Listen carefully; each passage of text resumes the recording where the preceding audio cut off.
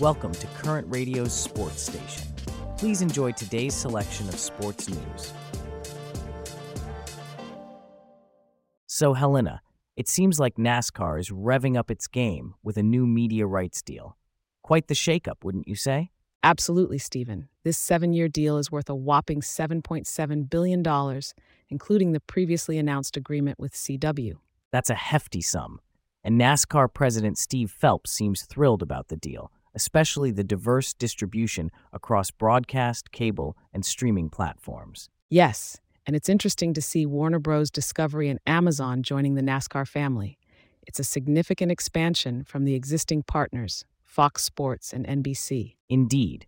And this new deal is showing a 40% increase in value compared to the current $8.2 billion deal with Fox and NBC. That's quite the upgrade. It's fascinating, Steven, and the way the season's coverage is divided is intriguing. Fox will kick off the first 14 Cup Series races, including the Daytona 500. Then Amazon Prime Video takes over for the next 5 races, marking the first time NASCAR's top series will be exclusively streamed. That's a historic move for NASCAR. And after Amazon, Warner Bros. Discovery steps in with the next 5 races, simulcast on TNT and streamed on the Max service. Right, and NBC Sports will wrap up the season with the final 14 races.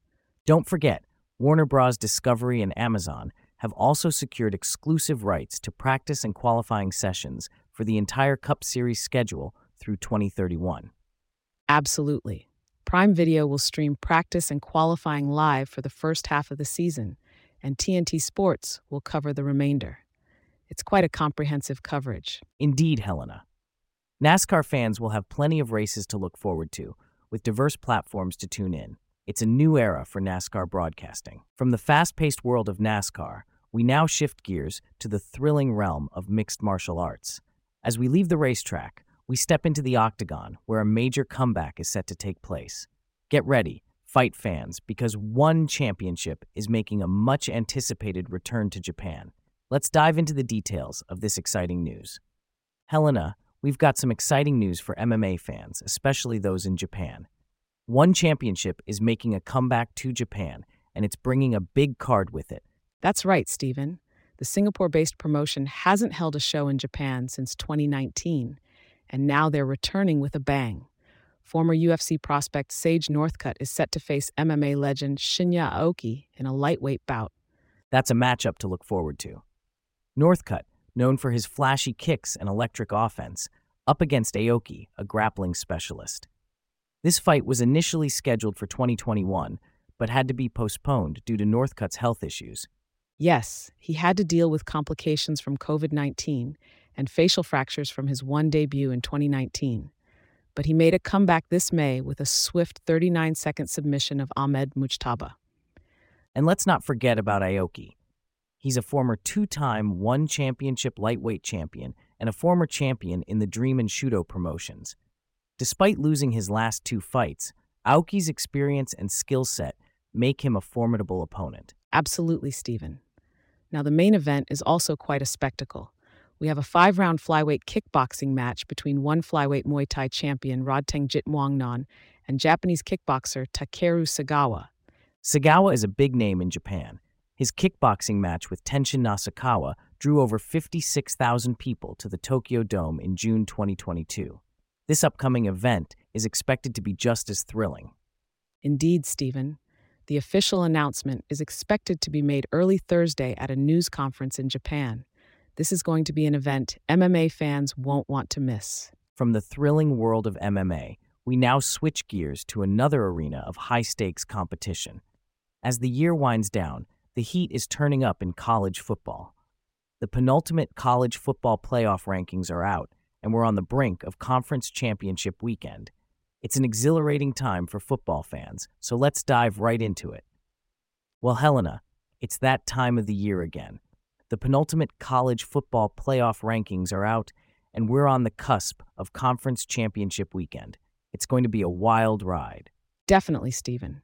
And it's the last year we'll be seeing a 4-team top 25, with the 12-team college football playoff set to debut next year. This season would have been a great one for the expanded field, don't you think? Oh, absolutely. We've had so much parity this season and plenty of debate about who truly deserves to make the field. But under the 12-team format, all these top teams would get a shot at the CFP. Right? And speaking of the top teams, Georgia is holding the number 1 spot. They had a close call against Georgia Tech, but they're now preparing for the SEC championship. They're up against Alabama, who beat them last year. It's going to be quite the rematch. And let's not forget about Michigan at number 2. They just secured their ticket to a third straight Big Ten championship. A win over Iowa could get them back to the CFP. Yes, and they'll have their head coach back, Jim Harbaugh, after a 3-game suspension. But let's move on to the number 3 spot, Washington. They've had some close calls, but they're heading into the Pac-12 championship against Oregon. They're the underdogs, but ESPN still has them in the top 4. It's going to be a tough match, especially with Michael Penix Jr.'s numbers dropping a bit. But let's not forget about Florida State at number 4. They're undefeated, but there are questions about their place in the rankings without Jordan Travis. If they win on Saturday, it's going to be a tough call for the CFP committee. And under the 12-team format, we'd have some interesting matchups. Oregon, for instance, would take on Tulane as the highest-ranked Group of 5 conference champion. They've been on a roll, winning 6 straight games. And then there's Ohio State at number 6. They're still a top 6 team, but their path to the CFP isn't as easy as last year. They'd need a lot of help, especially since they missed out on the Big Ten championship. But under the 12-team model, they'd be in the field as an at-large team. Right. And Ole Miss would be in position to snag an at-large bid as well. And then there's Texas at number 7. They could be in the top 4 if they can win against Oklahoma State in the Big 12 championship. But even if they don't, they'd be in the 12-team CFP field as the conference champion. And then there's Alabama at number 8. They're going to need some help to get to the CFP this year, especially considering their loss to Texas. Their SEC championship game against Georgia could be make or break for a playoff return. And finally, Missouri at number 9. They've been one of the surprise teams this year with Cody Schrader leading the offense. They could be in the mix next year after the CFP expands. But for now, all eyes are on the top 4 this Sunday when the final rankings come out. Absolutely. It's going to be an exciting weekend, and next year, the committee will have some interesting decisions to make with 12 teams eligible for the field. It's going to be a game changer. From the thrilling world of college football, we now switch gears to the hardwood.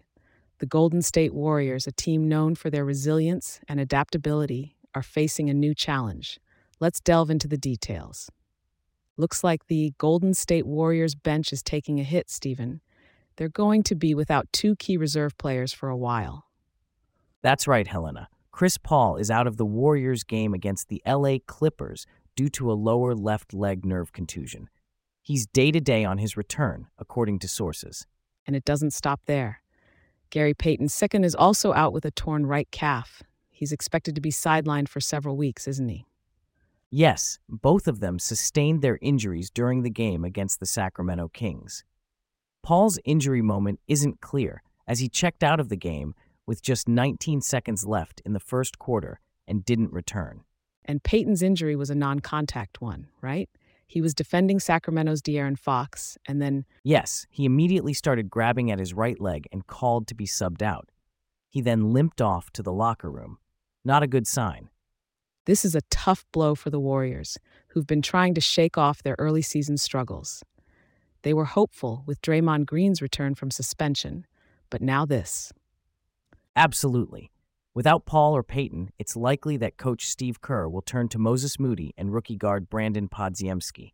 Even Jonathan Kuminga and Corey Joseph could see a bump in minutes. So it's a tough time, but also an opportunity for some of the younger players to step up. It'll be interesting to see how the Warriors navigate this. Indeed, Helena. It's always about adapting in sports, and the Warriors are no strangers to that. Let's see how they fare.